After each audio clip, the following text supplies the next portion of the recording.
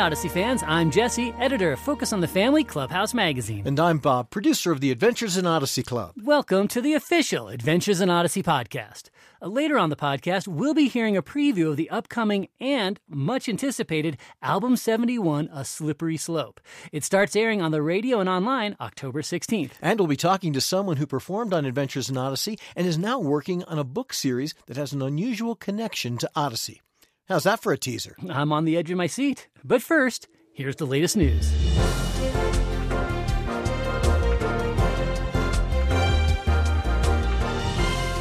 A new Last Chance Detectives book is now available.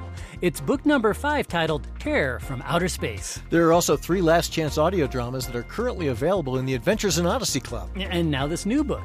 To learn more about it, how it came together, and how it fits into the whole world of Last Chance Detectives, let's talk to the book's editor, Thomas Jeffries. And let's talk to him about what an editor does, too. That's one of my favorite topics.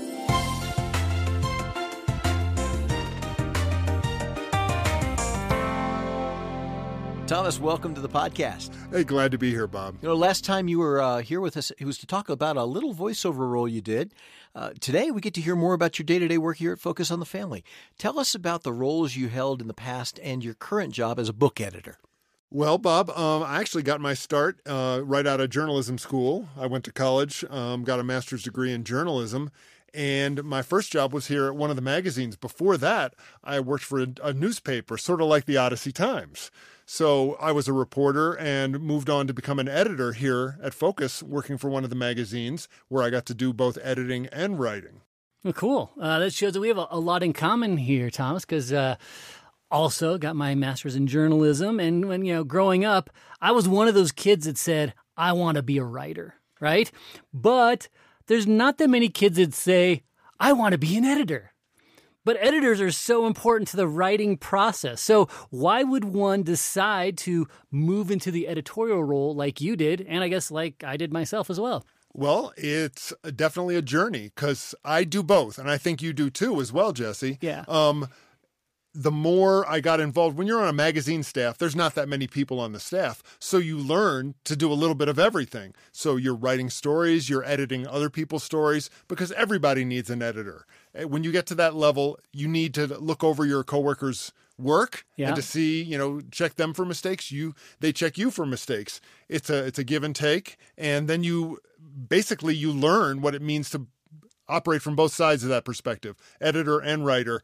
And so I continue to write even as I'm an editor now. Yeah, I know when I was the editor of Plugged In Magazine for about 16 years, it made me a better editor having been the writer for that publication, because that way I could sort of put my mind where the writer was and know how to talk with and communicate with them. And I think by being a writer first, your goal as an editor is not to make it sound like you. It's to make the writer sound like the best possible version that they can be. Oh, that's exactly the way to look at it. That's great. Put yourself in the shoes of a student now. We have a lot of young people out there listening. They're trying to choose a career. Fill in these blanks. I love blank, and in school I'm really good at blank, so I should consider becoming an editor. Well, interesting you ask it that way, because when I was in school, I wasn't thinking about becoming an editor at all. In fact, I got to college and I still didn't know what I was going to do. I took some classes in computer programming. I took some classes in, psychology and in business and marketing. But it was at the very end of my college years that I started writing for the university newspaper. And I realized that those essays that I'd written in junior high and high school, I was good at them. They came easy for me. But when I got to college, all of a sudden people were grading a little tougher. And I thought this became a challenge. And so now I was trying to do the best that I could. That's when I decided that, hey, this is a challenge to be a writer, to get concise, engaging, interesting stories. And when you talk about what are you good at? What did you love in school? I loved reading, and I loved sentences, and I loved words, but I didn't necessarily love grammar. I don't know a lot of kids in junior high who just love grammar, but you learn grammar because you love the other stuff. I mean, yes, if you're good at English, you might be a good writer or editor because there's a certain level of English you need to be proficient at. Mm-hmm. But it wasn't until later that I figured it out that, yes, I love sentences, I love reading, I will learn the grammar necessary to be good at that. Yeah. My wife is a writer. And Jesse, you remember word trees? Oh, yeah, yeah. She loved word trees when she was younger. And it certainly helped her develop the same mentality. Mm-hmm. So what classes would you encourage young people to really, obviously English would be one, right? Right. It never hurts to take classes where you're looking at great works of literature, although some of them I know they were boring for me. I got to be honest. There were certain books I read in high school that I thought I couldn't wait till I was done because they weren't really that engaging. But you do learn some things about the form and about how to structure a story, whether it's fiction or nonfiction. You learn how to structure that. It's good to sit through it, even though it's not always that fun. But yeah, I mean, in fact, volunteer for if your school has a newspaper or today an online, webzine or a website that you can write for and get that experience. Go out and write about, the play or the school play or some sporting events. Go to a basketball game, a football game, write it up. Find out someone at your school who's done something amazing or interesting and tell their story. And basically, anything you can do to get your work in front of people's eyes is great experience. It's like a muscle you exercise, right? Yeah, and that's one of the things why even as an editor now, I try and keep my hand in writing articles for other publications just to keep that muscle exercised. And you're not the only books editor here at Focus on the Family. So in your department, do you specialize in maybe certain kinds or certain genres of books? Well, actually, it's interesting that you say that because one of the big projects I've been working on lately is Last Chance Detectives, which are youth novels for, kids ages, 8 and older. People like to pigeonhole sometimes books into 8 to 12, but these are just interesting stories. And I can imagine adults reading these Last Chance Detectives books and enjoying them quite a bit because, in fact, when I pass them on to a copy editor, after I read the book and edit it, what's called a substantial edit, then I pass it on to a copy editor who looks over it for grammar and spelling and punctuation. And she found the stories really interesting. And she's in her 30s. So I don't think these books are just for kids. I think these books are, as the saying goes, for kids of all ages. Good writing makes good reading. Well, let's talk about the time frame, because we've talked to the Odyssey writers before about how long it takes to create a script. How long does your editing process take? Well, to be honest, it's probably about a year from when we get the manuscript in to when it appears on bookstore shelves. I know that seems like a long time. We can do it quicker if we have to. If, we recently had a book where we decided to shift the order of publication. And so we, did a bit of a rush on things, so it'll probably come out in a few months less than that. But generally, we like to give ourselves a year if possible, because that goes through the art design. You're going to design a cover. I'm going to do my editorial part. I may go back to the author and ask for some changes or some revisions. Then it'll come back to me. I'll do my edit. I'll pass it on to the copy editor. He or she'll do their work, send it back to us. And in the meantime, someone's designing a cover. We're writing the back cover copy. And then we ship it all off to the production team, and they'll take it from there. And then the marketers get involved. And so it's quite a long process. Yeah, and it sounds like multi-levels of drafts. It sounds like not only does the writer work through drafts, you're working through drafts. I remember my son's second grade teacher would say your first draft is called your sloppy copy. And then you have to go back and you self-edit, then an editor edits, and then it sounds like you have a proofreader. Like, how many people are involved in this process? It sounds like a big team. Well, I don't know that I've ever actually met every single person who touches this project before it goes to press.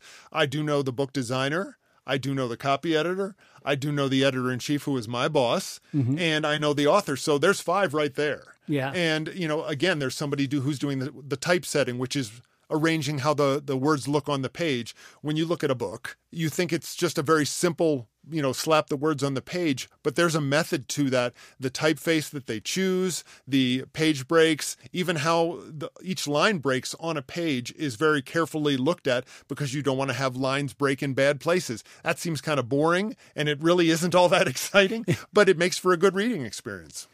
Some have said that editing is the last stage of storytelling. What does that mean, and have you found that true in your role here? I found it true both as a writer and an editor. There are certain editors who make stories better. I can turn in a draft and I think it's just, I've revised it myself a couple times and I think it's incredible.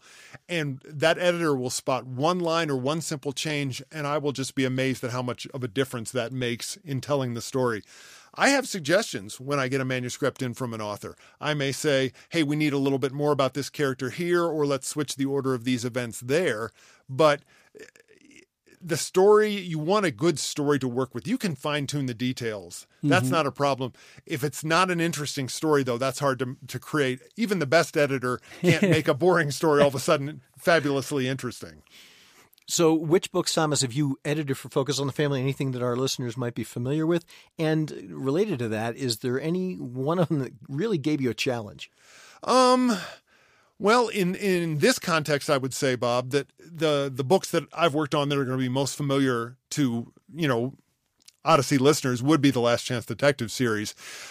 We're releasing the 4 original books along with a brand new 5th one called Terror from Outer Space. So the first 4 books, we went back and we made sure that everything aligned.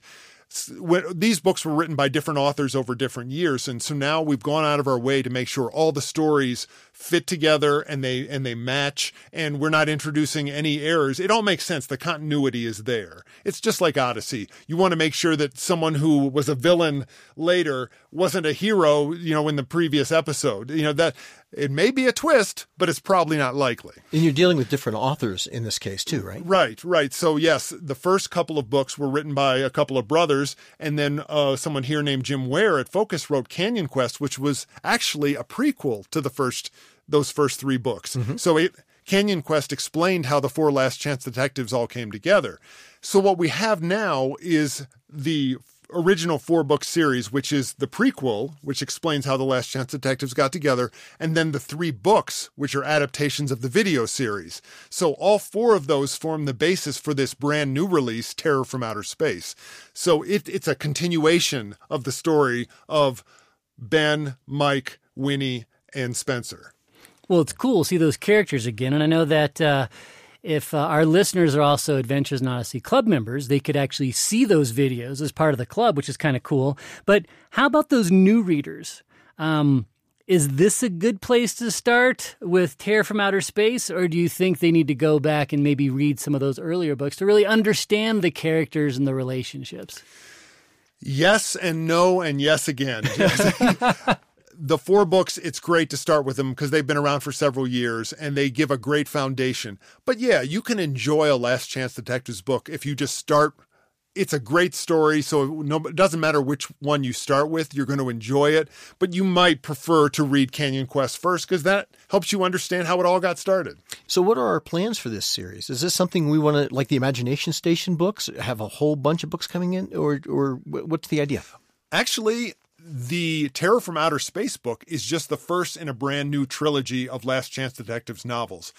It's a great place to pick up the story. It's still set in the same time setting back in the mid-1990s, but it's more adventures. And truthfully, everyone is a year older. Maybe, 20 years have passed since then. Right? But in the world of Last Chance Detectives, everyone's maybe a year older. And so Mike is 13 now, and his friends are, 11 or 12. And together, they're still solving mysteries. That they're getting known. That's the biggest difference. The Last Chance Detectives have made a name for themselves, and the adults are paying attention. These kids are solving some big mysteries, and they're getting the credit for it. Oh, that's cool. And another thing I think is cool is the Odyssey Last Chance Detective connection, because Jason Whittaker actually appeared in one of the Last Chance audio dramas, which are also available in the club right now. So how is Last Chance similar to Odyssey, and how is it different? Well, it's similar in the sense that there's adventure and there's, young kids interacting with adults of all ages, and they're having fun, they're having adventure, and there's some action in there too as well. Yeah.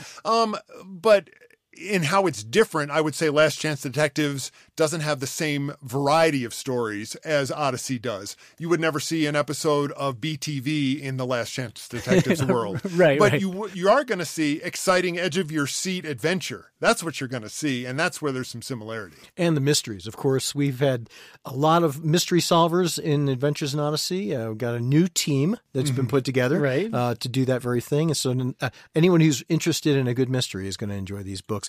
Thomas, one of the enduring mysteries from Last Chance Detectives is what happened to Mike's dad.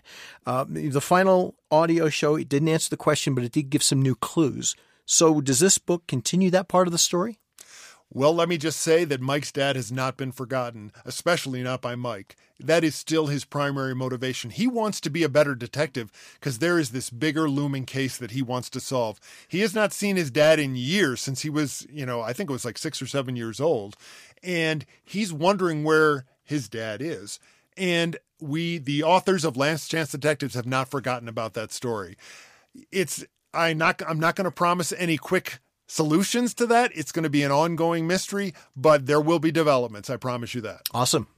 You mentioned that Terror from Outer Space is the first book of a new trilogy. I noticed that. So, maybe give our listeners kind of an idea of what's going to be coming up with the next 2 books. Maybe the titles. I don't know what you can give away or not, but... Well, you guys here always want the freshest, latest news for the Odyssey listeners. I understand that, and I don't know how much I can give away, but I will tell you, after Terror from Outer Space, there's going to be a little story of someone from Sheriff Smitty's past who's looking for him, and for whatever reason, Sheriff is being hunted. Let me just say that. So there might be a little quest for revenge on somebody's part.